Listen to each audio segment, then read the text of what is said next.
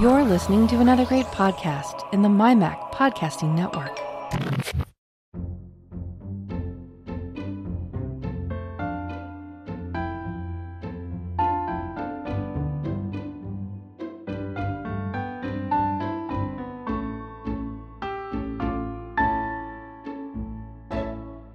Hi folks, and welcome to episode 73 of the Let's Talk Apple podcast. This is the show for September 2019, and I'm your host, Bart Busschots. Joining me today, I have a panel which may not be geographically the most diverse, but it's a really good panel of intelligent people I'm looking forward to talking to, so who cares about the geography? First off, from the United Kingdom, we have Gazmaz from the MyMac podcast. Hi, Gaz. Hello. Yes, the intelligence bit. Well, we'll see about that. I judge you to be very intelligent for what it's worth. Thank you very much. Thank you very much, Bart. That's much appreciated. I may be a terrible judge, but from yes. Also the United Kingdom, we are joined by Nick Riley. Hi, Nick. Hi, Bart. Yes, yeah, I'm definitely a poor judge. Anyway, folks, thank you so much, both of you, for joining me as part of your Sunday evening. We have so much news this month. September is not one of those quiet summer months. September is one of those, here you go, have all of the news. So before we can even do September news, I actually need to do some little follow-ups on stories that started previously that are sort of developed a little bit as September went on. So as we recorded last time, the breaking news was Google's Project Zero had found vulnerabilities in iOS that they said had been exploited in wide-ranging attacks for 2 years. Oh, they were wide-ranging targeted attacks, which is a bit of an oxymoron, but anyway, that's what they said, and they didn't really give any details, and they went into all the technicalities, and we knew that Apple patched the bugs within 6 days of being notified. But what we didn't know was how scared we should be. Were we likely to be infected or not? Who was using these vulnerabilities? When? For how long? Why? How? Where? All of those kind of questions that jumps to everyone's mind.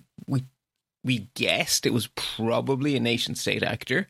I feel mildly smug because I was like, yeah, it's probably China. It was.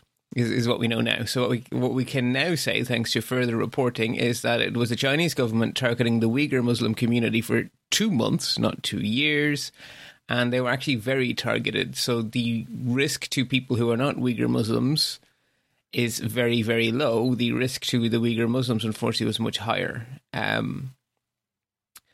which is obviously not good.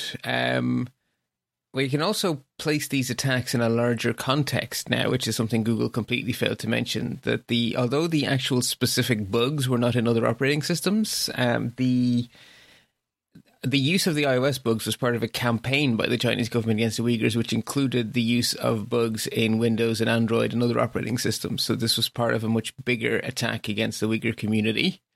And Apple released a message disputing some of Google's original timelines, etc. And there has been a fair bit of criticism for Project Zero for basically being really, really, really good at the technical description and the technical work, like superb, A+, great technical work.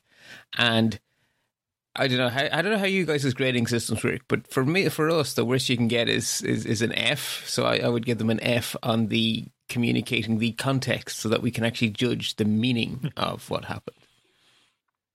Anyone want to chime in on that before we pootle on? No, I think you've nailed that pretty much, Bart. Definitely on the context was where they went wrong. However, obviously, if you were part of that particular community, it's a much greater impact. So, I think we needed, from a wider expanse in the world, Google to have a little bit more of an explanation of who, how, and why, rather than, yes, this, and this is the technical piece, pretty much as you said. Yeah, and the thing is, from the Uyghur point of view, they weren't helped by Google not saying who. No, not at all. Not at all.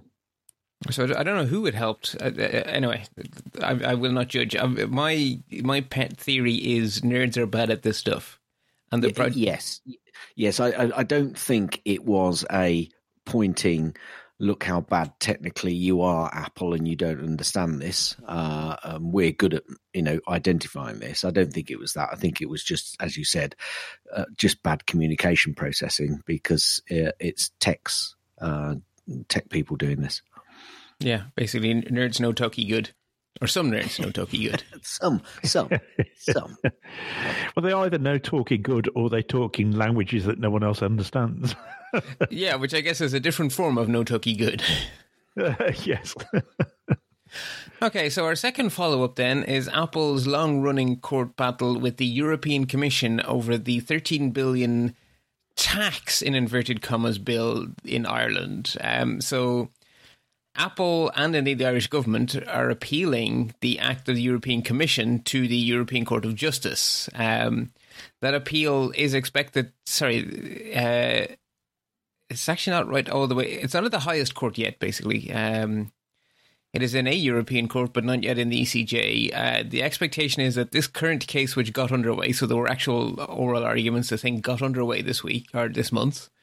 It's expected that this bit will take a few months.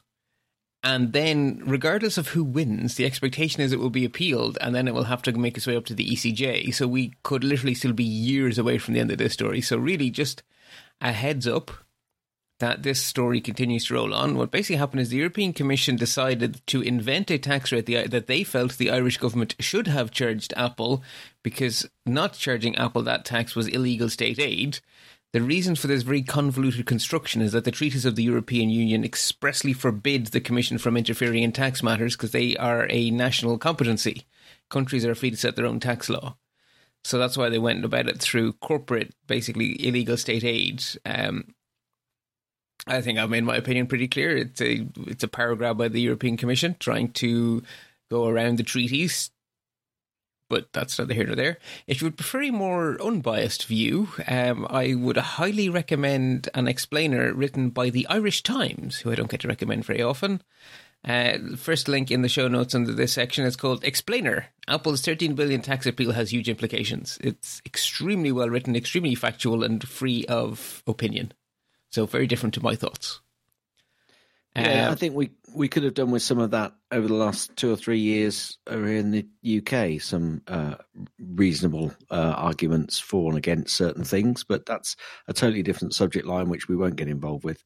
I think that this is just an oddball, but I certainly don't quite fully understand the implications, I don't think. So I may well be taking a deeper view on that Irish Times article.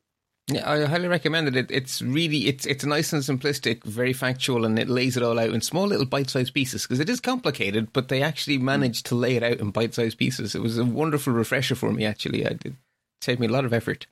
That's good, because sometimes you get far too much lawyer speak on these sorts of cases. Yeah, actually, their translation from lawyer speak to English was extremely good, now that you mention it. So basically, Apple's arguments are being made by their chief financial officer, Luca Maestri. Apple say the EU tax order defies reality and common sense. And Apple also claims that the EU do not understand their business model. Which, I can see how they might come to that conclusion. Yep. It sounds a little bit to me. It sounds a little bit to me like is this a 2-minute argument or a 10-minute argument? Good old Monty Python. You owe some of it is surreal. No, yeah. Yes, you do. Yes. Some of it is surreal enough to get to that level, all right. Our third story then is that government investigations of Apple continue. This is a very heavily US-weighted story this time. It's been a heavily EU-weighted story in previous months, but the developments that developed in September were very much on the American side of the large pond. The House Judiciary Committee are investing Apple regarding competition in digital markets. Congress would like Facebook, Apple, Google, and Amazon to hand over a whole bunch of corporate or of executive emails. So Apple is caught up in that, but by no means alone in that. And Congress have also asked Spotify if they would please give them the details on what they think Apple is doing wrong. So not really news, more developments.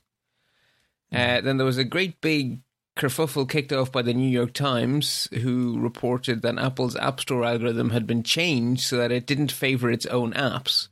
Now, there are two extremely different interpretations of this same set of facts.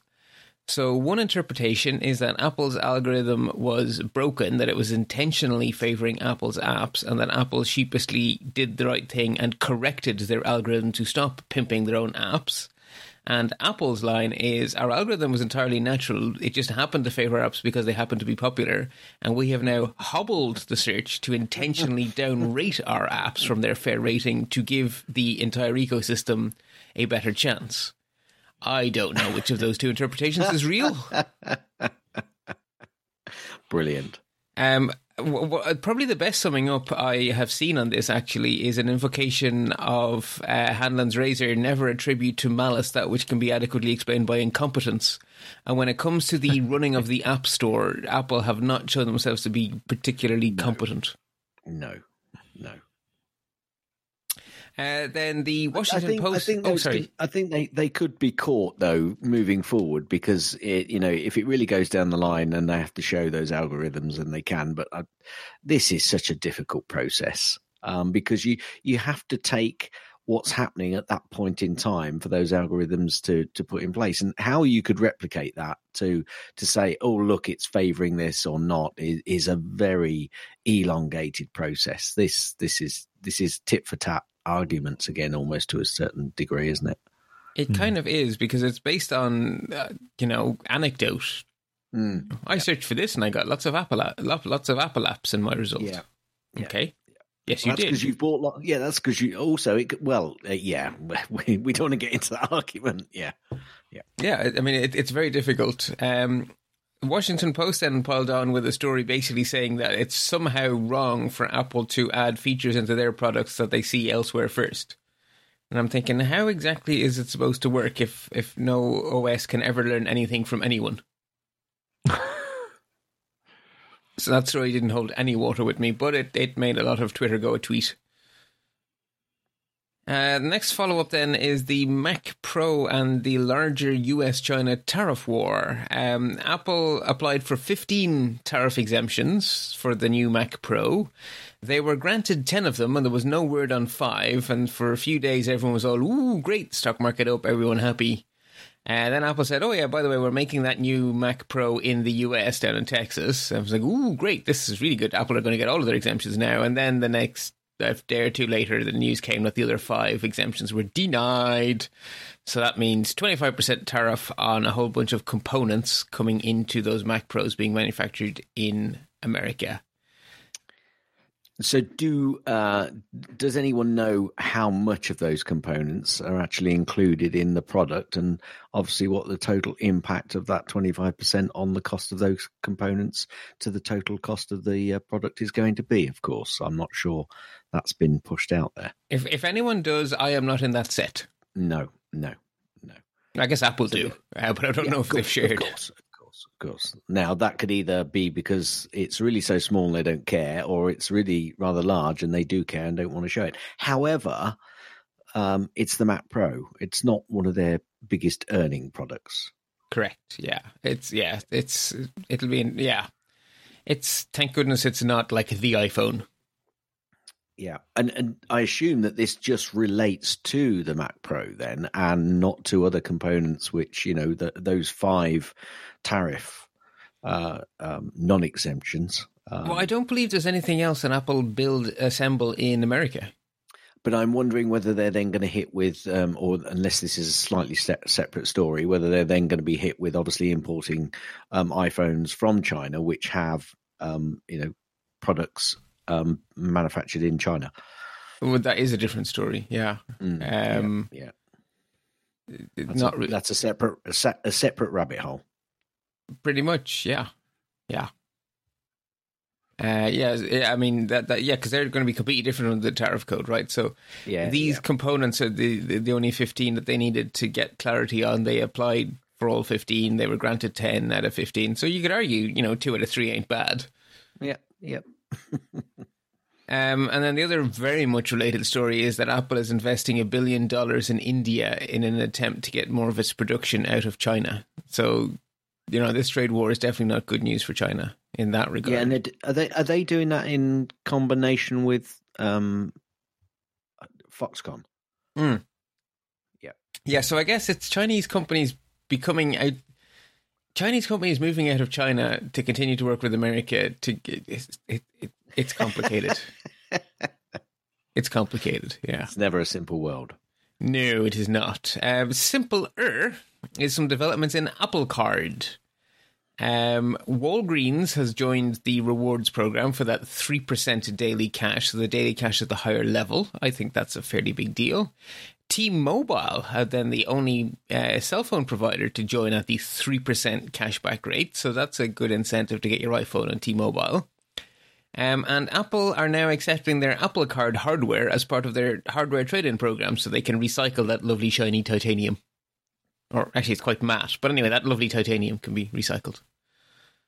And actually, I don't have it in the show notes here, but I guess it is actually worth mentioning that Tim Cook in an interview said that he does want, or that Apple are working towards getting Apple Card rolled out in more countries around the world, but no dates or anything, just a vague intent.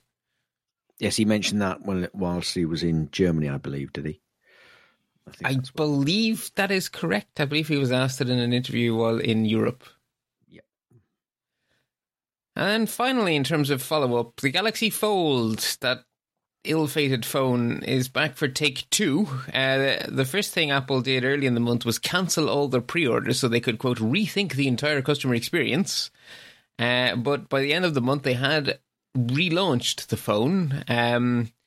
It comes with a scary amount of stickers on it saying what you shouldn't do to it. Some of it makes for hilarious reading. Was it the TechCrunch? One of the two reviews linked in the show notes. I just made me laugh a lot because it was basically lining out all the things you shouldn't do. And it was things like, definitely don't let it anywhere near your keys. It's like, it's a good thing we don't put phones in pockets, It's not. This seems to be an extremely fragile and extremely delicate phone. Actually, the Washington Post review, and their reviewer basically said, if you'd like your stress levels raised, get this phone. I still don't get it, Bart. I still don't get it. If you've got any product, doesn't matter what it is, if it has a fold in it, that's the weak point. Full stop. Absolutely full stop. And anything that you've got, as soon as you start folding it, that creases, it goes over. You never quite fold it accurately, because I can imagine that then, almost having a method to actually fold it up so that you don't offset it slightly, because that could cause a problem as well. I never got a folding phone from the start. They will have to be so robust. Yeah. Now, Microsoft are also having a go, but not immediately. Microsoft announced at their recent event that they would be shipping a folding phone, but they would do so for the holiday season in 2020. So basically, they won't ship it until a little over a year from now. So, and their folding phone isn't going to try and fold the screen, is it? I didn't really spend all that much time looking at the details, because to me, it's vaporware. Right. Yeah, they've claimed it's going to be two separate screens. So yeah, with a very tight join, I would assume. Which makes a lot more sense in my book. But yeah, because a foldable OLED is really cool for those roll-up screens, and that to me is a really good way to deal with something flexible, is to roll it, not to fold it. Yeah. But yeah. Well, if when this is going to sound really odd. Okay, so whenever I go away, I don't fold my trousers into my case. I roll them. And when you unroll them, then you have very few creases. And it's the creasing which causes the problem. I thought I was the only one who did that. Nah. Nah. At least I'm not weird. Or we're both weird. I'm saying, yeah, that's more like it, yeah. Moving on then into some Apple HR and acquisition news. First off, some months lots of people leave Apple, some months lots of people join Apple. This month the balance was definitely in the sodding off side of the equation. Starbucks hired away VP Isabelle Giamatti. Disney CEO Bob Iger, arguably he did the inevitable, as Disney Plus and Apple TV Plus are about to come into direct competition with each other. You could not have Bob Iger, CEO of Disney, on Apple's board, so I guess that was inevitable, but either way, he's off. amicably and saying lots of nice things about Apple on his way out the door, but nonetheless, he is away. And then probably a bigger loss to Apple is Steve Dowling, Apple's VP for Communications, is leaving, with Phil Schiller temporarily stepping in to replace him until a proper replacement is found. Other side of the ledger then, Apple have hired David Smoley from AstraZeneca, where he was a bigwig. So basically a big health medically kind of person coming into Apple at the VP level. So again, we points towards the watch's future, I think. Mm-hmm. And then they also bought a UK company called iKinema, and apparently they are big into technology that would be very useful for AR stuff. So again, pointing in a future we think Apple is headed. So with all that out of the way, let us finally get into our main 4 stories for this very busy month. I've sort of put them so that the one that's easily going to be the biggest time sink, the shiny new iPhones, is last. So we have to do all the other ones and then we get to the shiny new iPhones.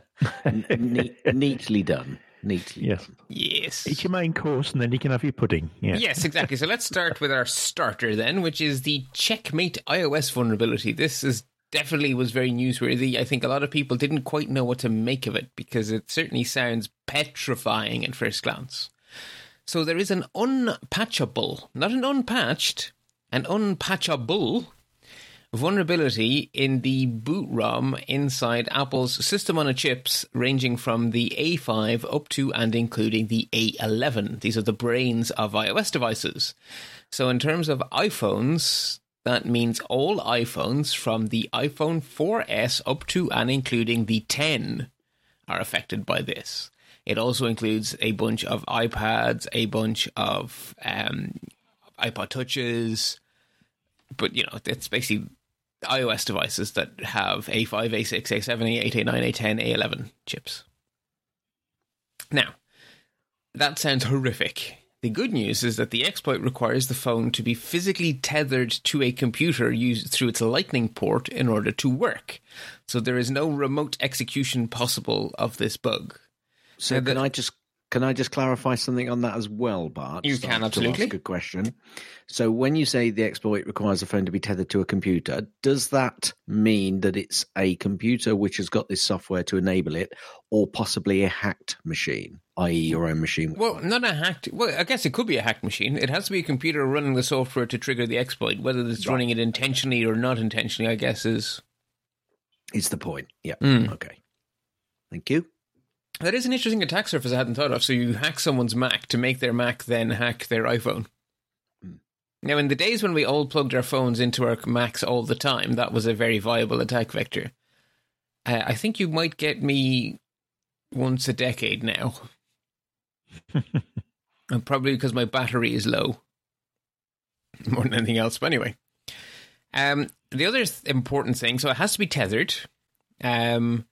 Actually, just to say, the reason this thing isn't patchable is because it's in the bootloader, and the bootloader is actually burnt into the CPU. This is like below firmware. This is more low level than firmware, so not even a firmware update can fix this. This is really, really, really low down stuff. Now, the other thing is that the job of that low level firmware is to check the digital signatures of an OS as that OS is booted. So with this firmware being basically tricked, with this being hacked, you can boot OSs that are not signed by Apple. In other words, this is a method of jailbreaking. The thing is, you have to be physically triggering the exploit at the point the phone boots every single time it boots. So this is not, if you reboot a device you have jailbroken this way, it will not come up. It will try to boot. It will then correctly try to validate the digital signature, fail because you're not using an official OS, and then it will refuse to boot. It will put up the "please plug me into iTunes" error message. So you need to have this thing connected to the computer every time you reboot it. Otherwise, you can't continue to boot your hacked OS. And the other very, very, very, very, very important point is that this vulnerability does not in any way affect the secure enclave. So all of the biometrics and all of the cryptographic keys and all of the passwords, etc., that are protected inside that secure enclave remain. protected inside that secure enclave. So this is useless if you wish to break into someone's iPhone without their password or face or fingerprint. So what this does is provide an unpatchable, tethered jailbreak. So a security researcher wishing to get full root access to his phone or her phone can do this supremely easily, and no matter what iOS updates Apple bring about, this will continue to work. So ultimately, unless you're a very high-value target, this is not something you should lose sleep over. And even then, just reboot your phone if you're suspicious. Can I say something else actually here? You can. Which just suddenly struck me. Is this not a method, a legal method of a backdoor for those government agencies that want to actually see what's inside a phone? No, because it doesn't affect the secure enclave. Ah. So your encrypted disk is still encrypted because that's protected by the secure enclave. You need to have a firmware problem in the secure enclave. So what access is it actually giving? The ability to boot an OS that is not from Apple. Jailbreak. Nothing more, nothing less than a jailbreak. That's it. Right, so, yeah. Now, one hypothetical, right? So let's say you are a really high-level CEO. You have a bunch of secrets that a competitor or a government wants. You go into a country in the airport, they detain you to quote-unquote check your password. Your phone is out of your sight for a while. The phone could be jailbroken behind your back. Extra monitoring stuff could be installed. And they could give it back to you in the hope that you just carry on with life. Now, I see. Yeah. If you reboot your phone, of course, immediately you will know something has gone wrong. So it's not... It's not the best vulnerability, is it? It's not. What it really is a really good way for security researchers to get into their own phones and get, if you'll excuse the phrase, untethered access through a tethered jailbreak. So that's a very poor choice of words, but anyway. Unfettered access to their own device, which they obviously know the passcode to. So it's actually likely to make regular folks more secure, not less secure. And it's not really likely to harm. It's very difficult to weaponize. I must admit, when this came around, because I think it was earlier in the month, wasn't it? It was quite early. It was about 2 weeks ago, I think. Oh, I thought it was early in the month that this came up. Perhaps I was thinking another one. This certainly doesn't seem to have crossed my radar quite as much as others. So I think it's been realised that perhaps it's not quite the danger that when it first came out, it may have been portrayed to be. Pretty much. It does sound a little bit like you see this problem here. It's not much of a problem, really. I suppose what it does highlight, though, is the fact that there are still vulnerabilities in systems which are unknown, possibly. I put that in air quotes, by the way, because Apple may well have known about it, of course, and thought that it's not much of a system that they would have to spend a lot of time and actually too much effort to fix. But it's unfixable. So if Apple knew about it, all they could do is be stum. Yeah, okay. So, but the point is, obviously, it's unfixable in terms of the hardware. But because I assume because I assume that it's not in the A13 chip or the A12 or the A12. So that indicates that it's a hardware issue. Oh, well, we know it is. It's in the bootloader. So that means that to the fact that it's unfixable in terms of that particular hardware piece of that particular piece of hardware. Yeah, so the only response Apple could have if they had found this was to not do it again. There's no way to take it back. There's no way to bring a fix to existing hardware. The moment it leaves the factory, that is it. It has literally been stamped in. But the initial reports, right? Unpatchable, permanent jailbreak. The initial reports scared the bejesus out of people. Yeah, absolutely. Okay, second story then is some new services from Apple begin to clarify themselves. So first off, Apple TV, it has not launched yet, but we now have details that we were missing previously. So we now know it is coming on the 1st of November in 100 countries, and it will cost $4.99 per month for a family. So the pricing here is immediately for a family account. That's frankly the big stuff. The $4.99 price point, I think, surprised a lot of people. And we should say that, we mentioned earlier already that why Bob Iger is sodding off. Well, Disney Plus is also about to launch soon, and they're bundling Disney Plus, Hulu, and ESPN Plus for $12.99 a month. And if you're a D23 member, which is some sort of Disney fan club, you get 33% off a 3-year subscription to Disney Plus. So that's aggressive by Disney, who have a huge back catalogue. So obviously Apple couldn't have gone for a similar price point to Disney's, I guess.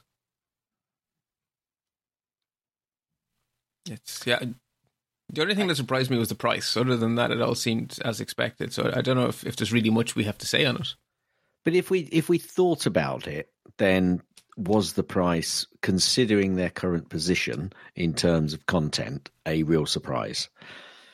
I'm not. I think it surprised everybody because they know what Apple are like. But if they stood back and thought about what they was going to be offering, then it really shouldn't have been a surprise. I think if in 2 years' time that price is still the same, that for me, and they've got great content matching other people, other companies, that for me will then be a bit of a surprise.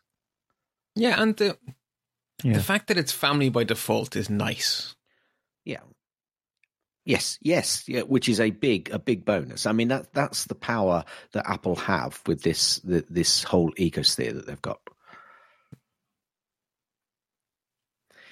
Now, I am hearing something. I listened to the Maccast this week, and he was talking about a streaming service, and this is being rolled out.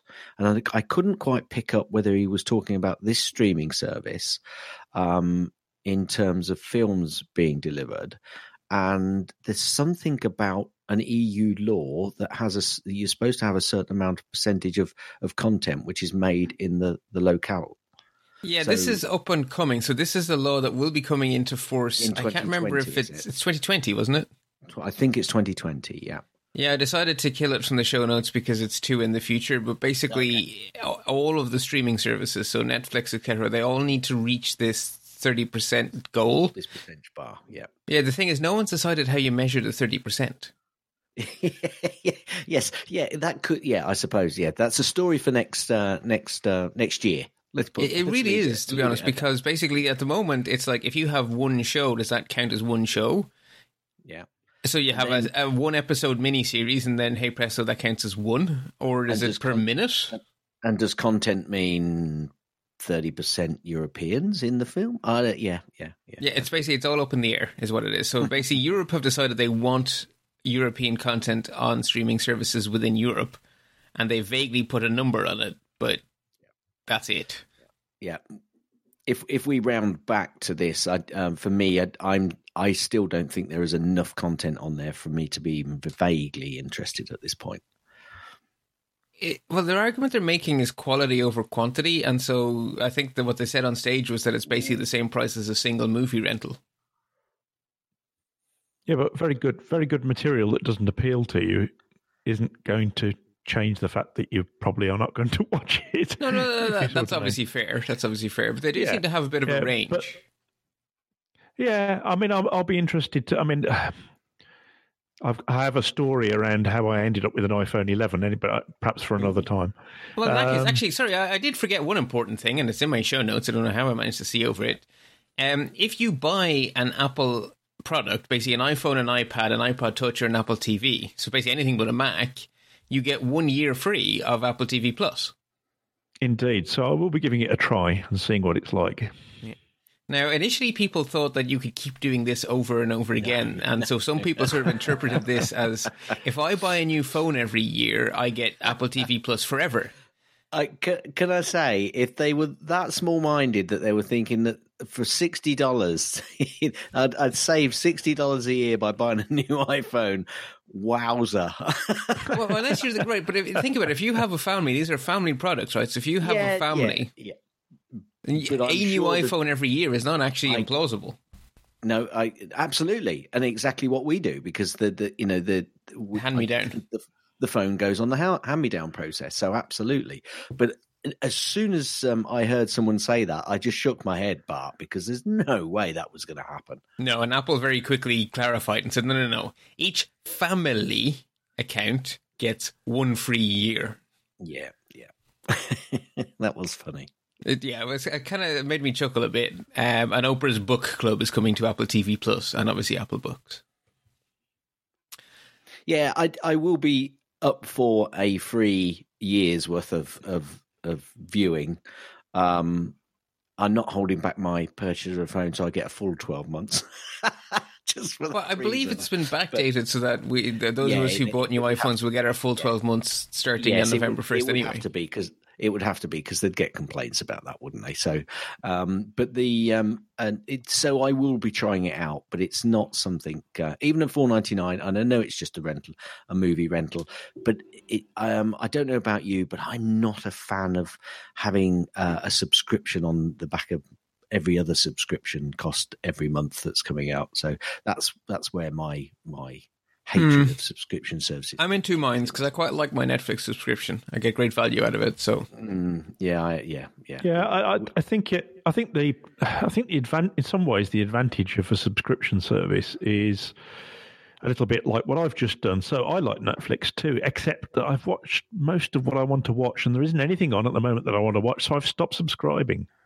Which you can, of course, do, which is nice. And when something comes on that I do want to watch, I'll resubscribe. And then you binge it. Like when I've been. That's right. And I'm on tenterhooks here. Again. Get the bloody next series of The Crown out, Netflix. Are you listening? Dang, no, but I got so sucked into that despite myself. Because in the abstract, it sounded like a terrible show I'd never want to watch. And someone in work said, no, seriously.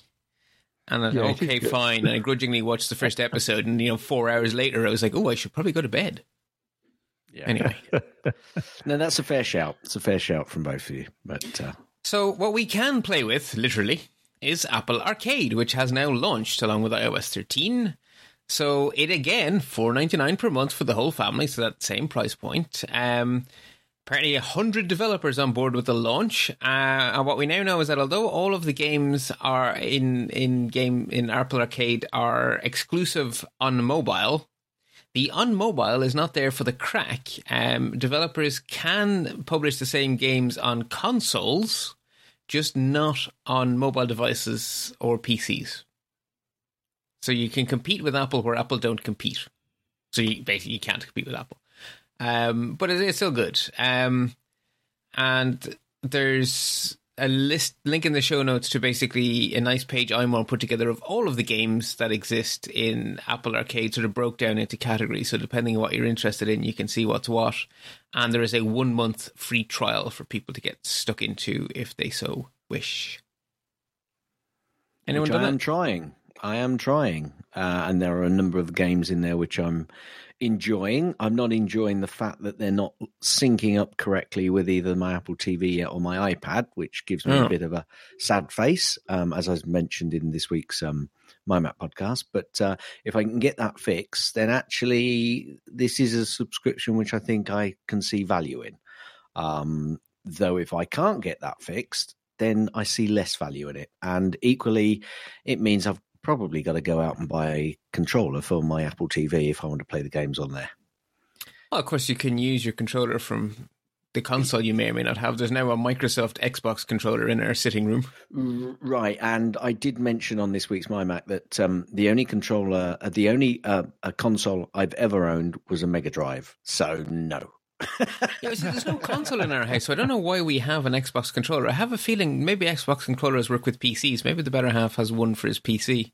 Well, there you go. By the way, he hates the Apple remote, like with a fiery passion. And so as soon as tvOS 13 came out, he put an Xbox controller downstairs and he uses it to control the telly. Not to play games, just to control the telly. Oh, right. Well, I've had a little play. I can't say I'm overly impressed. It's okay, but I'm not a great gamer anyway. No. So it's probably not going to appeal to me. I think probably I'll do me 3 months and then not continue. Yeah, see, to me, if I were the father of a collection of young kids, I think this would be amazing value, $4.99, and all the kids could play lots of games. And I know that they're not going to be evil games because they're going to be properly age rated, and so my parental controls will work. And there's going to be no loot boxes and no way for them to spend money. No way to waste real world money. If I were a parent, I think I would love this, but I ain't, so I don't care. Actually, no, let me rephrase that. I'm really happy there's an alternative business model which has a genuine chance of success, because I think that's just good, that the incentive is no longer to try trick kids into getting their parents' credit cards. Yes, agreed. I also think that a lot of families have consoles, and the console games are still going to appeal more, I think, than Apple stuff. But there may still be an awful lot of people out there who think it's wonderful. So, because that's the wonder of us all being different, isn't it? Well, it is, and also it would depend on the age range, right? A teenager, of course, there may not be many games here that are for the cranky teenager who doesn't want to do anything their parents would like, but there may be a lot here for a 5-year-old. Oh yeah, or anything between about 5 and early teens. Yeah, yeah, basically before they become a-holes. Yeah, briefly. Which we now know is because they actually genuinely physically lack empathy, as in the circuits for empathy are broken. So that's why teenagers act like they have no empathy. They genuinely have no empathy. Was that true? Oh, I didn't know that. It's to do with the mirror neurons. They basically, they actually lose their theory of mind for a bit, and they actually cannot put themselves in other people's shoes. Oh, that's interesting. It does explain a lot, though, doesn't it? Yeah, I haven't lost does. that yet. I haven't lost that yet. You're supposed to get it back when you're finished being a teenager, though. Oh. Sorry. Now, the next thing then, story number the third I have here is new OSs from Apple, which we had heard about at WWDC, but they are now real. They are now in our hands or on our devices. And the first thing I want to note is something that surprised me. So Apple released the new iOS and the new watchOS. They also released security updates for the old ones. So if you have an older device that can't run iOS 13, you got a security update to iOS 12. So those old devices are not dead. Similarly, watchOS was updated for the Series 1 and Series 2. So the Series 0 is still dead, but that's a very old device now. So even though your Series 1 and your Series 2 can't run watchOS 6, they did get a security update to watchOS 5.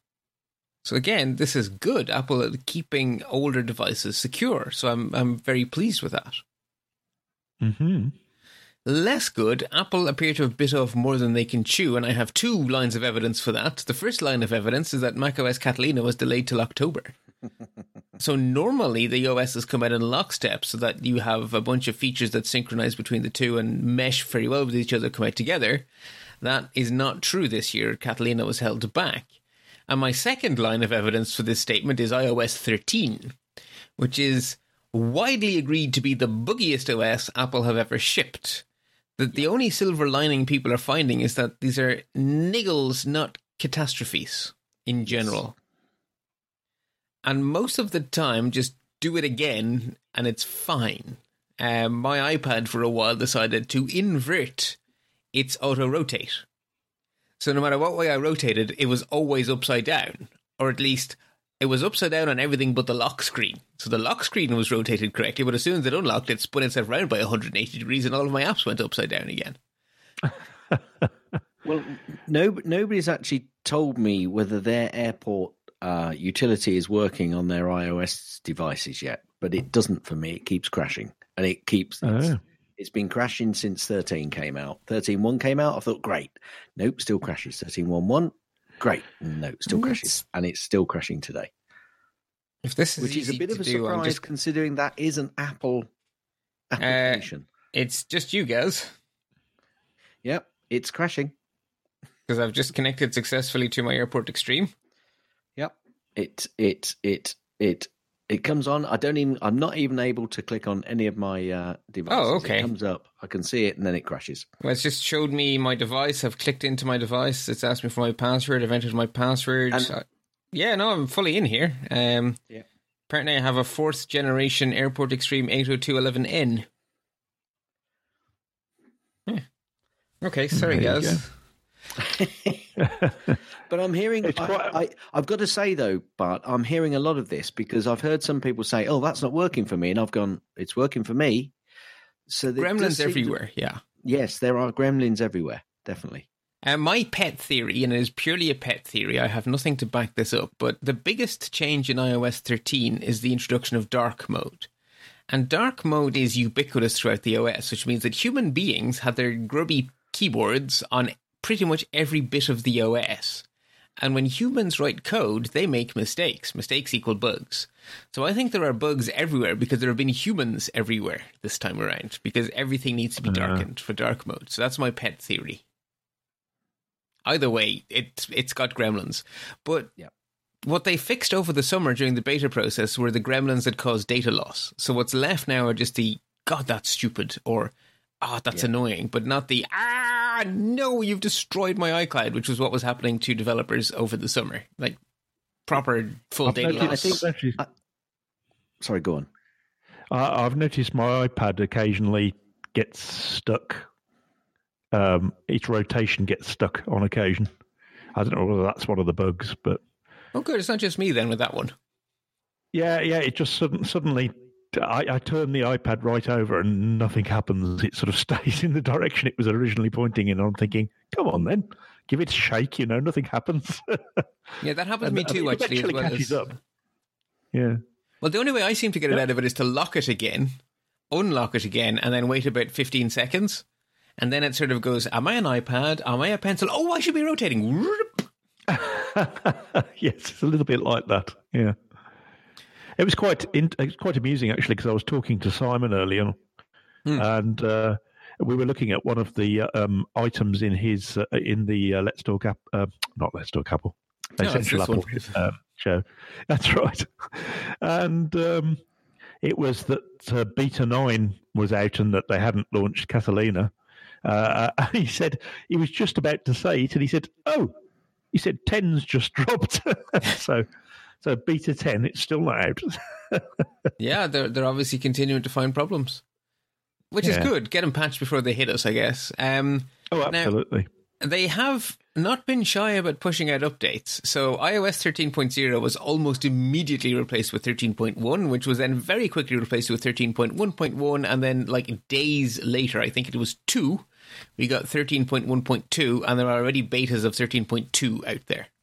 So these gremlins are being very proactively fought, but they haven't won the battle just yet.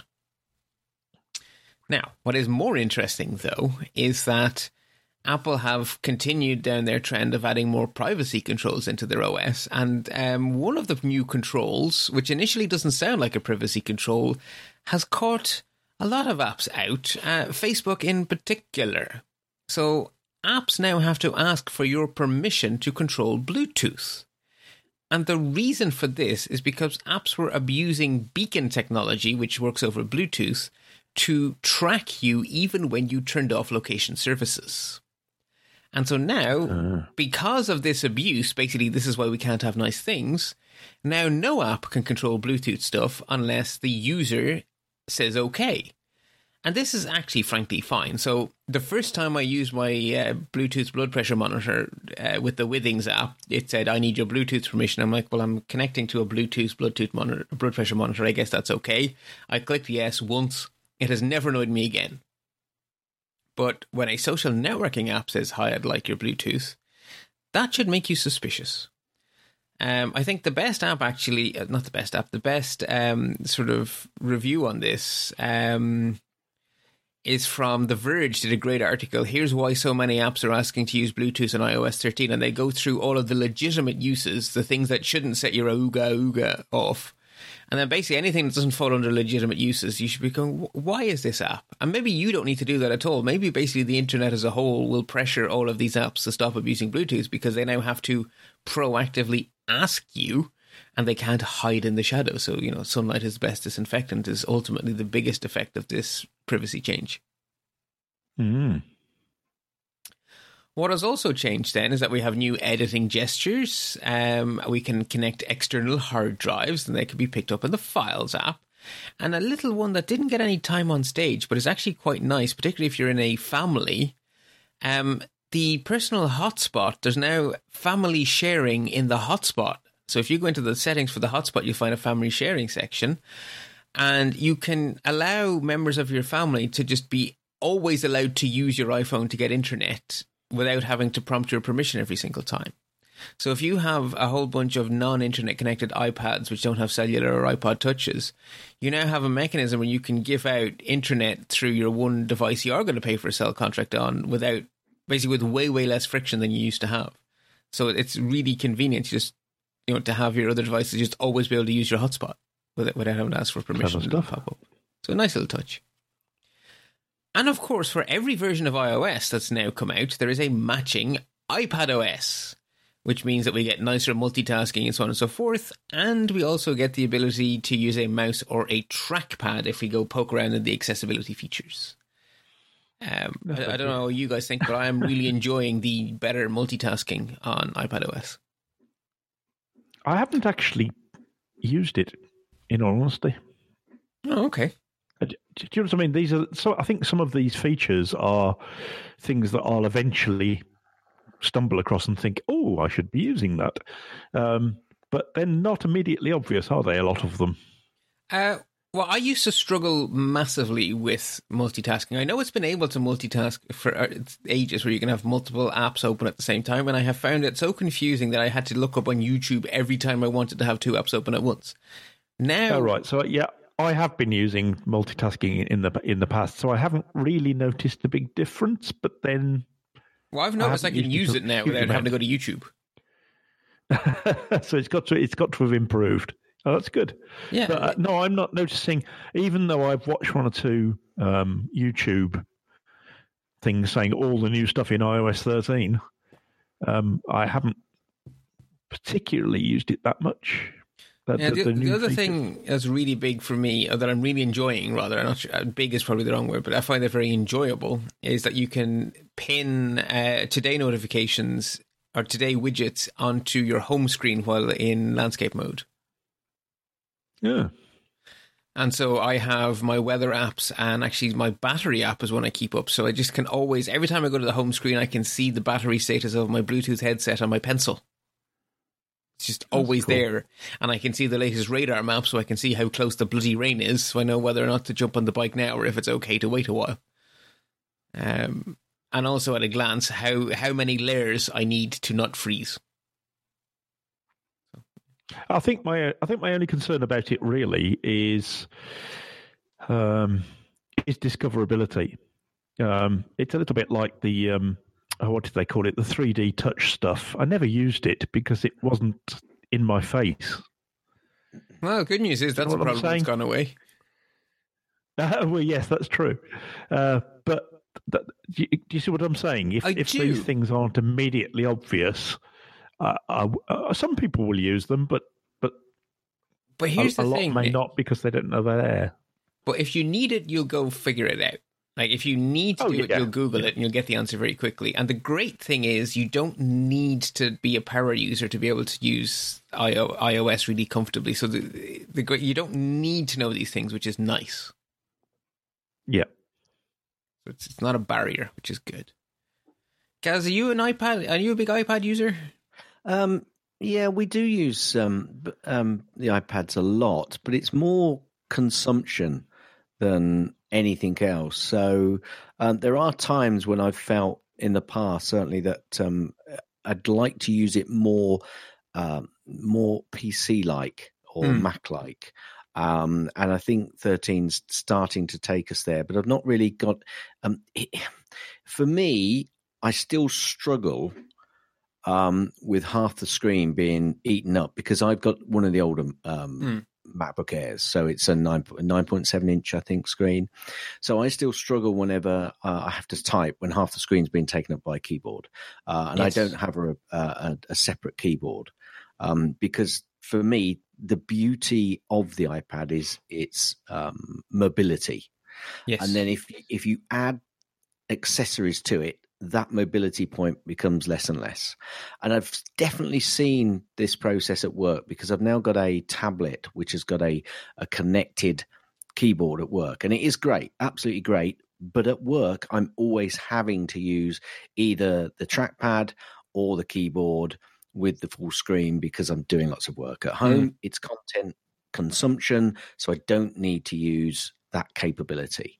However, there are times when I'd like to be sat in the comfy chair watching the TV and perhaps using the pad to link up to my Mac or to do some, typing for show notes. And sometimes I actually do, work on my iPad as well. But it's not having that keyboard and the capability to be able to use a trackpad, which is still a natural process for me rather than touching the screen.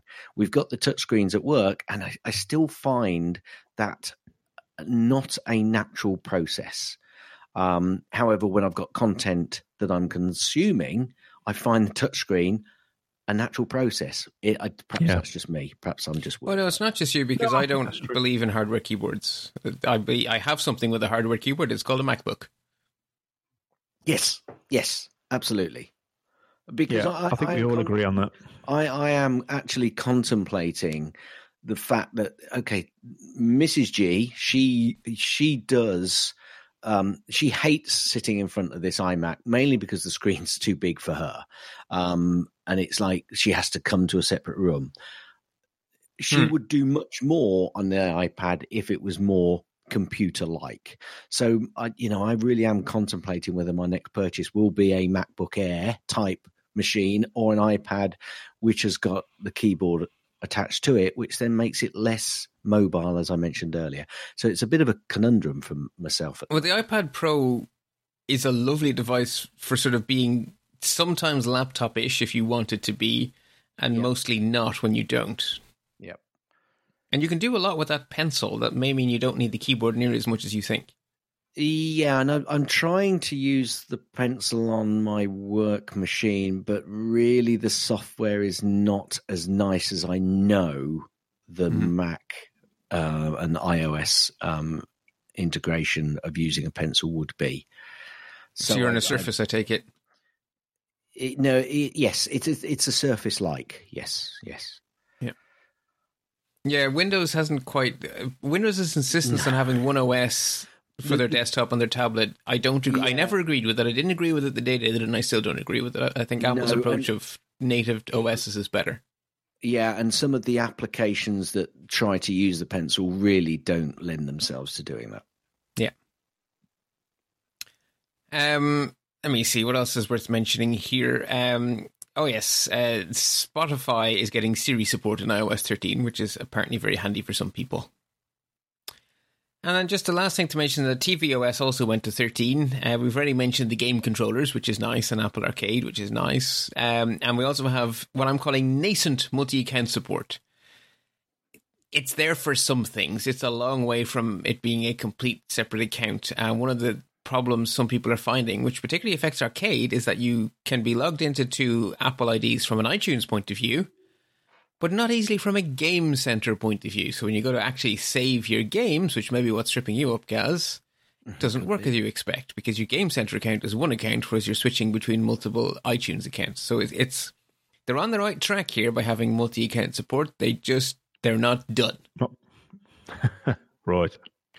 And if you think about the Netflix experience, that's quite a good experience, because we have a family account and each of the families logs in to their face when they first log into Netflix. That's quite a neat way of doing it, I think. It is. Yeah, it works very well. Okay, so that then brings us on to our final story, which is the new hardware. Still not letting you get new iPhones 11. First off, the one that got the least TLC, but nonetheless got some noteworthy TLC, the iPad got a little bit of an update. So it has now been updated to a 10.2-inch screen, which is marginally bigger than a 9.7-inch screen. And its starting price is an extremely pleasing $329 for a really quite nice device. That is a spectacular starting point for a really nice tablet, in my opinion. And Apple also made its 1 terabyte, i.e. its very pro iPad Pro, quite a bit more appealing by lopping $200 off the price, which is, again, not a bad bargain. I don't know how you guys feel, but basically when people ask me what iPad should I buy, I was like, well, unless you have a special need for one that's extra big or extra small, just get the iPad nothing, as I call it. The iPad. No modifier of any sort. Yes, it is very cheap. Yes, it is a good device. No, seriously, that's the one you probably want. And again, just look at the long-term value that you'll get out of it, because these machines will go on forever. And equally, it will hold a lot of its value. And if you find you want to move on because it's not quite the powerhouse that you want, or it's given you the taste to go on to the powerhouse of an improved iPad, then, $329, I think is a pretty reasonable price, really. Yeah, exactly. Mm. So next up, the Apple Watch. So the Series 5 is a new Apple Watch that was announced. Big feature being the always-on display, and it also, from a more superficial point of view, regained a ceramic option and gained for the first time a titanium option. I think one of the big eye catchers is the starting price of $399, which again, for the flagship product, that is quite a low price. What also they did is they got rid of the Series 4, they discontinued. So the Series 5 is basically the same physical dimensions as the Series 4. So the Series 5 looks like a 4, except for the fact that its screen is always on. The Series 4 then has been discontinued, but the Series 3, which is basically the shiniest of the previous design, has been retained and had its price cut. So you can now get a really nice Apple Watch for $199, which is an extremely pleasing entry point, I would say. I think someone new has arrived in Apple's pricing department recently, because what they're doing here makes much more sense to some of the things that Apple used to seemingly do. Yeah, I would agree, actually, yeah. So I don't know if it's worth upgrading. So is it worth upgrading from my Series 2 to the Series 3? Yes, that's exactly what I did. I went from a 2... to a 2 to a 3. No. No. That's what I wondered. Because I've got a 2. And the 199 price is at a price where I might be prepared to pay that. But I'm asking myself, is it really worth it for the 3? I don't know. To be honest, unless the watch is giving you some sort of problem... maybe it's just getting on and long in the tooth, and its battery is starting to... Just wait until the 4 comes down a bit more. Well, the 4... The 5, rather. Yeah, the 5, yeah. Yeah. Or a second-hand 4, yeah. Or give it a couple of months and get a refurbed 5. Or a refurb 4, actually. A refurb 4 would be really good, because that gets you to the bigger screen. So if you watch the refurb store, the 4s are conceivable to be in the refurb by now, whereas the 5, it'll take another couple of months. But you'd be amazed how quickly stuff comes into refurb, because people get these things as gifts. People with way more money and sense. I would say you'd need to do an alert, though, to be honest with you, because I've often kept an eye on the refurb store for watches, and they very rarely appear, certainly in the UK, at least. Okay. Right. I have a friend he seems to be the master of the refurb store. He always gets amazing deals, but he got himself a really nice watch a while ago.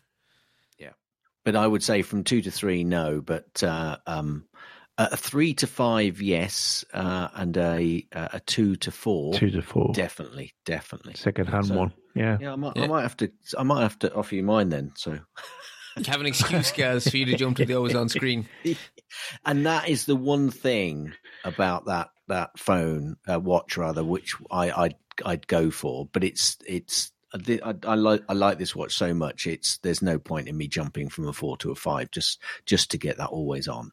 Yeah. Because there are times when I just quickly twist my wrist and have a look at the watch, and it just takes that slight delay. Even the 4 is still pretty good, but it's still, there are times when, I'll turn my wrist gently just to take a subtle look, and it doesn't come on. So the always on would be absolutely supreme, but it's not enough for me to want to swap, I would say, at this moment. Well, as I've hinted at, I went from a 2 to a 5 last week.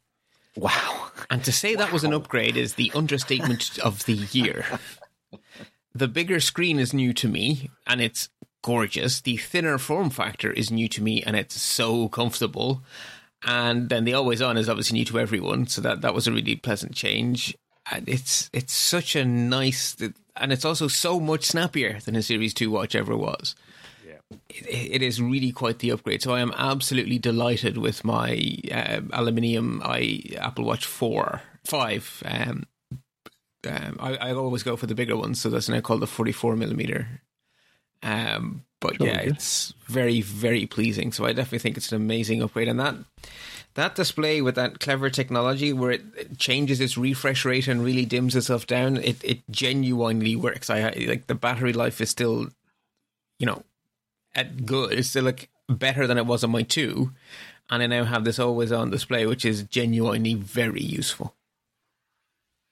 So yeah, I definitely recommend it to people who are on, an older device, particularly the ones who don't have the bigger screen. It's such a game changer.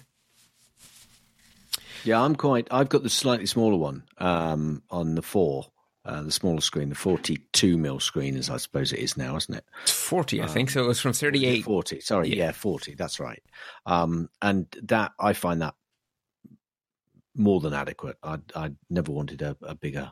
I did try them in the shop and in the store, and was quite happy with the smaller screen. So apparently, I have big wrists because the smaller watches look silly on my wrist. Yep. So I think it is very much to each their own, because I have many friends who have the smaller one and who would look silly with a bigger one. So it's whatever it is, it is. Okay. Any other thoughts on the watch before we finally get to the bit we've been saving up for, the iPhones? Yeah. With the watch, it's just going to be more health as it goes on, I think, through the years. Yes, and in this case, in terms of the more health, it's our ears that are getting a bit of TLC through the noise detection feature. Well, we get that on the 4 as well, actually. Oh, cool. Okay, so I just wouldn't have got it on my 2. Okay, that's interesting. Yeah. iPhones. So, 3 new iPhones were announced. The iPhone 11 is basically the successor to the iPhone 10R. Dual camera now as opposed to single camera, and a starting price of $699, which is not bad. The iPhone 11 Pro is basically the successor to the iPhone XS, triple camera system with a starting price of $999, so just sneaking in under that $1,000 mark.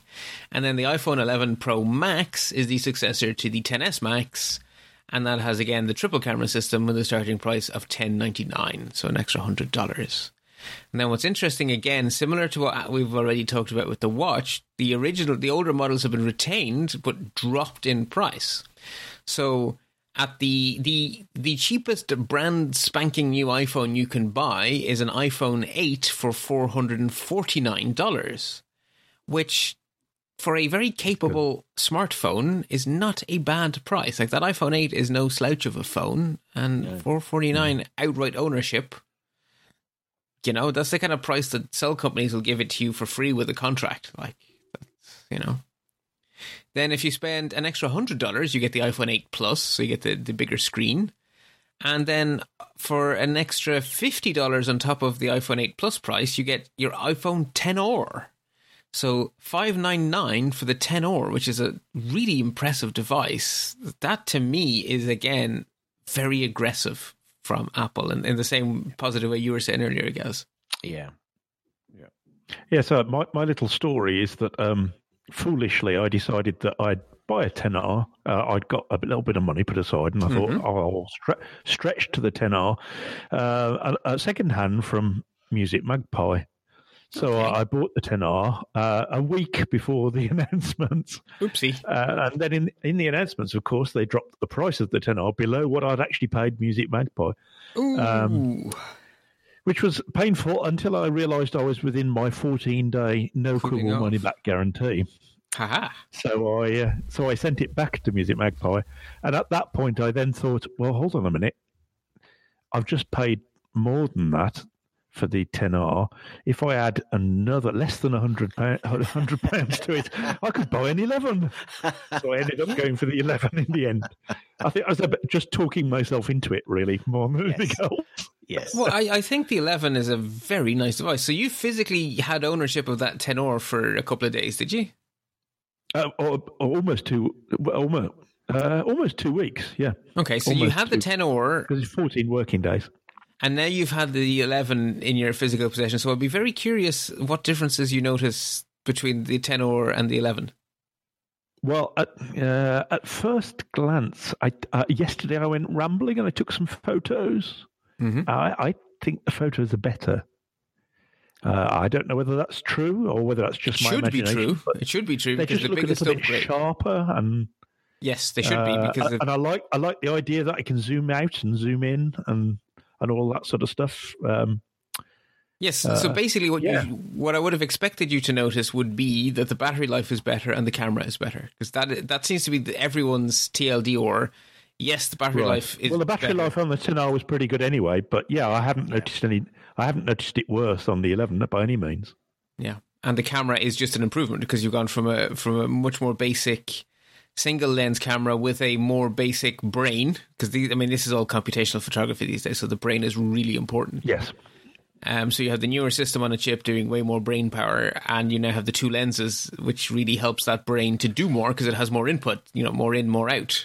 Yeah, you know full well, Bart, that there's nothing beats lens and having some of course decent opticals as well. So yes, that is one thing which I'm really seriously looking at. I've been watching a number of photographer reviews on the 11 because I tend to, while I can afford it at this stage of my career in life, I tend to upgrade each year, and we have a hand-me-down process, which means the phones tend to stay in the family for about 4 or 5 years before they then either get sold on or sent back to Apple. It's pretty good, yeah. Recycling. I think that's pretty damn good, actually. Yeah. Yes, for a device, so it gets its value certainly. So I'm certainly looking. I would normally have jumped straight in at release date, but I haven't done this year. But I have been doing a lot of reviews, or looking at a lot of reviews on the camera, and I think that it certainly is impressing a lot of people. So, are you thinking 11 or 11 Pro? No, I would go 11, because actually one thing that I have talked about many, many times is the fact that the 10R, I love it, but it's just a tad big. I would prefer a slightly smaller phone. And that's that the 11 Pro. Is, yes, correct. So I'd have to go from my XR to the 11 Pro rather than the 11. Right. So there are a couple of things which means I'm leaning towards the 11 Pro rather than the 11. Well, you get the third camera, which if the camera is one of your inspirations, that so having wide, ultra wide, and telephoto is extremely nice. And what I'm hearing is that telephoto is sort of close to similar to a 50mm lens, and that for me is a big tick in the box for that. Yeah, it's 52mm equivalent.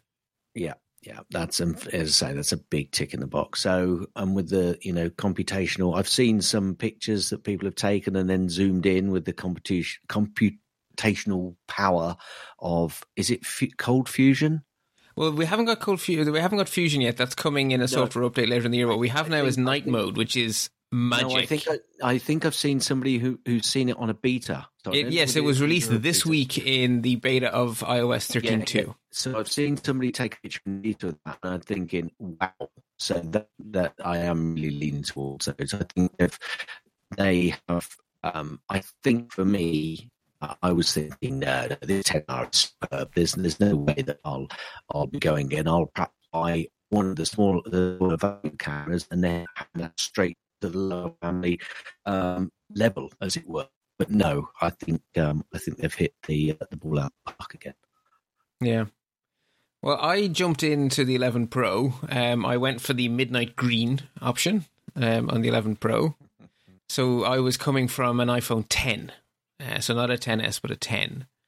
And again, the 10 has been handed down. That device has plenty of life left in it, which means my darling beloved now is having his first ever FaceTime experience and is in love with his new phone. So that iPhone 10 is plenty of life left in it yet.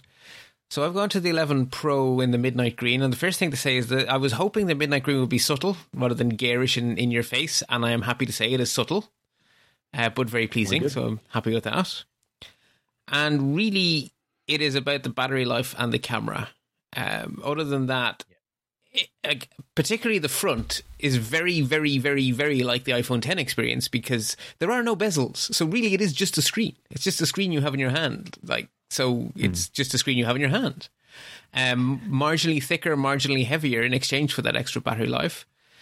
probably the most noticeable thing, because I was one of those rare people who is a heavy user of 3D Touch, I genuinely have noticed that I'm now having to change my habits because it's haptic touch as opposed to true 3D touch. But you know something, a week on, I'm over it. I'm fine. I would have liked it if Apple had been able to make 3D Touch exist on their entire product line, would have been actually bought in by all developers and would have lived up to potential. But the simple fact is, hardware-wise, they were never able to make it work on large screens like the iPads. Therefore, it was always going to be a niche feature. And frankly, now I can do the same thing on my iPad as I can do on my iPhone. Do you know something? That's actually kind of nice. Yeah. Mm. Do you know the thing I'm enjoying most really is that in the last month I've effectively gone from a 7 Plus to the 11. So you're noticing speed. I'm noticing speed. I'm noticing. I'm loving Face ID. I didn't realize how much I'd like it, but I really do. It's magical. It's brilliant. It's the fact that your phone has, I have mine set up not to show the content of messages unless the phone is unlocked. So my phone on the desk will light up and it will say, you have a new message. And then I look at my phone and then it decrypts as soon as it recognizes me. I think that's fabulous. It's just like, oh, the phone knows it's me. Shows me my message, doesn't bring me into the home screen, just shows me my message and I put the phone down again. It's wonderful. Yeah, and just logging into stuff by just looking at it is just... Yeah, 1Password with Face magical. ID is a definite win. My banking app also uses biometric supporting. So again, I just look at my phone and it's fine because I think there's a new EU directive has come into force. So all the banks are being forced to do two-factor auth. And it would have been a lot more painful before the days of Face ID. Actually, the great thing is that I can use, my bank actually has integration all the way to the watch. So I can approve money transfers on my wrist, which is wonderful. Which just goes tap, and I go, oh yeah, confirm. It's brilliant. So I'm really enjoying that. That's cool. We should mention that iFixit have torn it apart. Basically, the reason it doesn't have 3D Touch is because now it has all that space filled with battery. There is also a whole big a conspiracy theory-ish that this thing has the hardware for bilateral charging. I think the balance of evidence is no, it doesn't. iFixit found some extremely circumstantial evidence, which other people have now said, no, that it doesn't mean what iFixit think it means. They didn't actually find any direct evidence of actual charge circuitry. They found things that maybe could be useful for something which could charge, but they found no direct evidence, and it seems that it does not have the hardware. The other thing we know from really scary-looking drop tests is that this thing is actually really quite rugged. I mean, it is still destructible, but it takes a fair bit of effort. Yeah, that's good. I remember... Oh, sorry. Go on, Gus. No. I was just going to say, actually, oddly, that they are getting stronger and stronger, these phones. I mean, it's coming to the end of my time with the phone. I'm generally really careful with it, but this 10R has been dropped naked. Not me, by the way, the phone. Twice. Thanks, Gus. From a height, and it's hit the corner, which is, that's the wince moment. It is, yeah. On a concrete floor, and it's scuffed the bezel, but no more. So they are making these things stronger and stronger all the time, definitely. Excellent. That's good. I remember going into... Can I just put... Sorry to jump in. Sorry to put a proviso there. Don't test that, please. No, that's what other people do with their money. Yes. I don't blame you. Yes, I remember going into our local... Apple. It's not Apple. It's I can't remember what I'd gone in to buy, and it might have been a cover. And he said, "Do you want a screen protector for that?" And I said, "No, I never put screen protectors on them." And there was a woman standing at the other end of the counter. I've never heard such a loud, sharp intake of breath. It's because I'm really careful with my phone. I put it in my one pocket. I never put anything else in that pocket. So I don't buy screen protectors. And so far, touch wood, I've not had any problems. But yes, it was just her reaction that made me laugh out loud, really. She obviously doesn't take quite the care of hers that I do of mine. Yeah, there's different kinds of people, because some people have their phones in like these rugged cases and screen protectors everywhere, and it's like, well, I drop my phone 5 times a day, so I have to do this. And I'm like, yeah. But I don't, which is why my iPhones have been naked for years. The only time I ever had a case on my phone was when Apple gave me a free bumper case because of Antenna Gate. And then I was like, I don't really care about that. And as soon as that case wore out, I didn't replace it. And strangely enough, my reception was fine. Oh, for these last 2, I've bought like a gel clear case. So that, because I've decided both of them were going to be red, so I wanted to show that off. So the only reason I think for a case is for its less slippiness on a desktop or on a top. Yeah, that's true. Yeah, well, this matte finish is less slippy in the hand. I don't know about on surfaces, but in the hand it's less slippy than previous models. Well, we actually had we changed to iPhones at work some years ago. And the CFO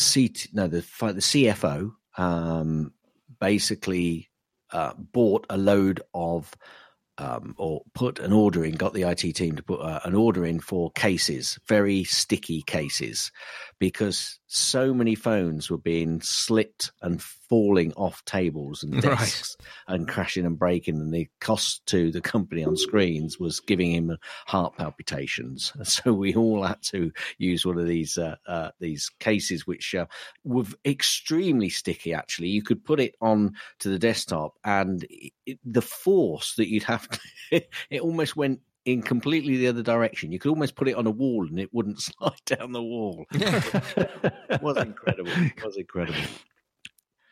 Indeed.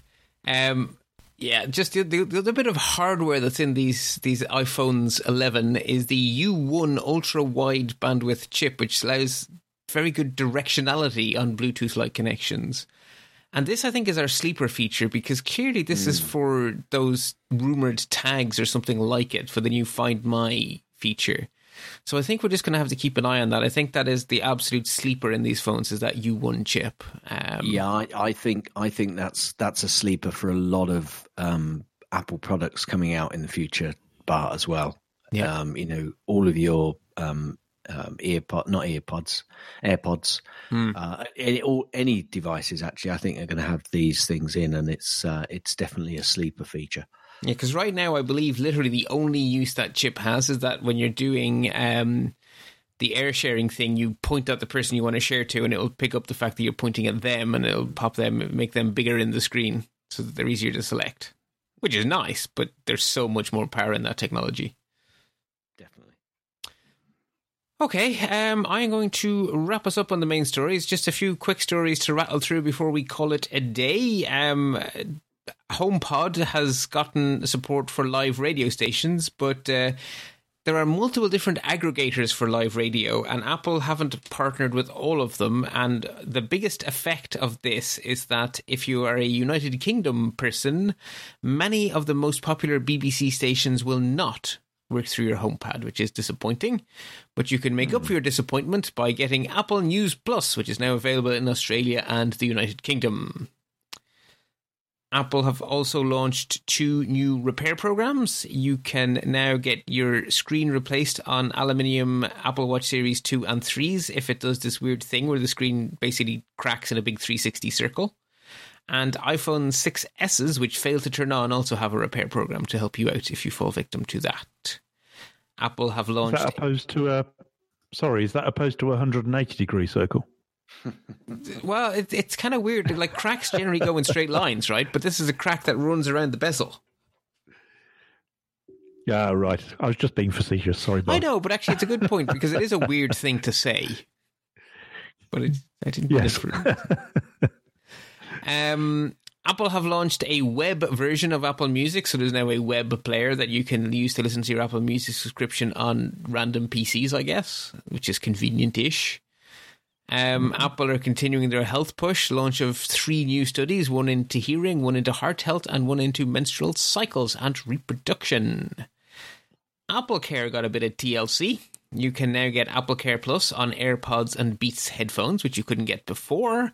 You can also now get your AppleCare Plus as a monthly subscription, and you can now get AppleCare Plus after the initial AppleCare expires and continue to buy month by month until Apple stops supporting the device. So if you want more AppleCare for longer, you can now get it by moving over at the end of your 3 years or whatever to the month by month option for as long as Apple keep offering it for your piece of hardware. I've actually felt the desire to pay Apple for continued AppleCare Plus. This made me very happy. There is now a billing grace period in the App Store for subscriptions. So if you're subscribed to something and your subscription fails, you won't just immediately lose everything. There is now a grace period. The length of the grace period depends on the frequency of the subscription. So the grace period for weekly subscriptions is short. The grace period on annual subscriptions is really quite long. Very sensible, just a smoother experience for when you inevitably get new credit cards and you forget to change your billing thing on iTunes, like may or may not have happened to me last week. It's just an easier way to do these things. Yeah. And finally, just a little roundup of some news in Apple's continued and ongoing sort of social responsibility efforts. Apple-backed Chinese Clean Energy Fund has invested in 3 very large wind farms. Apple have teamed up with Conservation International to save African grasslands. And the UN Climate Action Award has gone to, or the UN have given Apple a Climate Action Award for their work on combating climate change, which is nice.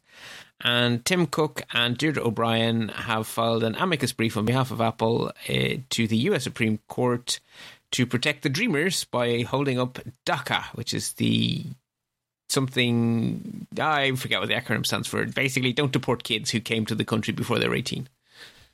And they weren't criminals. That's also a big part of DACA. They have to be like, upstanding members of society, yada, yada, yada. Finally, Apple have scheduled their fiscal Q4 2019 earnings call for October the 30th. So add that to your calendar if you care about such things, and you know that we will be talking about it in the next show. Folks, thank you ever so much, both for giving so freely of your time on a Sunday evening, and also for being only 3 minutes out from my target of finishing up by 6:30. I am darn impressed. So am I. Because, as you mentioned, the scroll bar on the show notes is a little bit on the small side. I should mention... Yes, Gas did say we mustn't talk too much before the show. That was before I made it on, because I was busy getting my exercise in before I recorded with you guys. Which, again, much easier with a Series 5 Apple Watch, where I can always see how I'm doing in terms of calories and time without having to raise my wrist and be cycling one-handed. That has disadvantages. Oh, that's true. It's a safety feature. That's my excuse. Anyway, I mentioned show notes. You will find them at lets-talk.ie. While you're enjoying those detailed show notes, you may notice a sidebar heading that says support the show. This gives you mechanisms for supporting the practical aspects of the show, i.e. money, frankly. There are bills that need paying. I am not in a position to pay for them out of my personal funds. So this show exists for one reason and one reason only. You people, the listeners, support me to the point where the show is at approximately break even. And now really the big hope is it goes a little bit higher than break even so I can invest in software and hardware because they inevitably break. I'm a user of the Levelator, which is a free 32-bit app, so I am well aware that when Catalina comes out, I'm going to need a replacement for the Levelator, and so far it would appear that my choices are commercial software. So I'm going to need to spend some money on that, so it would be nice to have a little bit of spare. And of course, mics have a finite life, and although I adore my current boom arm, I imagine those springs will someday stop springing, and I recently improved the audio quality of the show by investing in a copy of an app called Loopback at Alison Sheridan's suggestion. That was very, very kindly paid for by a listener. And it just, these little things help. So we're now at the stage where you guys' support is not just breaking even, but allowing me to make things a little bit better, which I genuinely do very much appreciate. So there is a Patreon link, which is a way for you to pledge a certain amount per show. There will be 2 shows a month. So if you'd like to give me $5 a month, pledge $2.50. There is a PayPal button, very self-explanatory. If you want to make a one-off donation, click the button. PayPal is not good for small amounts because of the way their fee structure works. Patreon is great for small amounts because of how their fee structure works, hence both of them existing. And finally, if you're the kind of geeky, nerdy person like me who registers domains and runs virtual servers and things, there are affiliate links for DigitalOcean and Hover.com. And if you buy what you would be buying anyway using those affiliate links, I will get a little thank you from both of those companies. In the case of DigitalOcean, you get free stuff as well as me, which is a nice touch. I'm afraid that is not true of the Hover one. Okay, so with all that rambling on, folks, would you like to give out some links to our dear listeners? Nick, would you like to go first? Yes, short and sweet. Spligosh on Twitter, SPLIGOSH. And you can hear me on Essential Apple. As Simon was pointing out, it'll probably be after you hear this show. Well, next you should week, subscribe, right? The Essential Apple is more regular. Yes, it'll pop into their feeds, won't it? Yes, so, I mean, that show is so much more regular than this well. monthly show, so, definitely subscribe. You might even hear me. I was on there just last week, in fact. Fun show. You were? Yeah, it was good to hear. Yeah, I had a lovely conversation with Simon, actually. It was odd to have him in the driving seat, but either way, it was fun. It was a good show. Yeah. Gaz, this is very incestuous because all of these podcasts we're about to mention, we are all part of the MyMac Podcasting Network. So that goes for Essential Apple, that goes for this show, and it also goes for your show, Gaz. It does indeed. Guy and I do a weekly podcast called on the mymac.com website. So it's the MyMac podcast, been going for some considerable time. We are the most recent owners, although we have been quite long-term owners. So Guy and I do it weekly where we can. Although this week Guy is away. And I brought Mr. Carl Madden along, so you can hear us doing our normal ramblings and tangential changes as we talk about Apple. And, excellent. All things sundry. Yes, and you guys are the OG of the MyMac Podcasting Network, being the MyMac Podcast. Yes. Okay, folks, thank you very much. Reminder, show notes at lets-talk.ie. I've been your host, Bart Bushatz. You can find me at bartb.ie. And until next time, happy computing.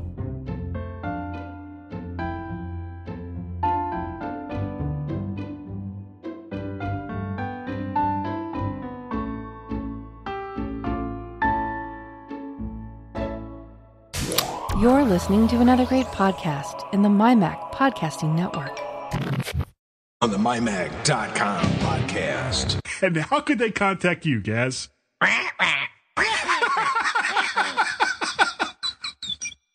For those who don't speak parrot, that's Gaz at MyMac.com, Gaz at MyMac.com, and you can also reach him on the Twitters at twitter.com/Gazmaz, Gaz, MAZ, and we have a combined Twitter account, which is twitter.com/Guy and Gaz, GUYANDGAZ. And if you wanted to let Fearless Leader know that you don't speak parrot, you can let him know that by sending an email to feedback@mymac.com, no Z. You're listening to the G-Men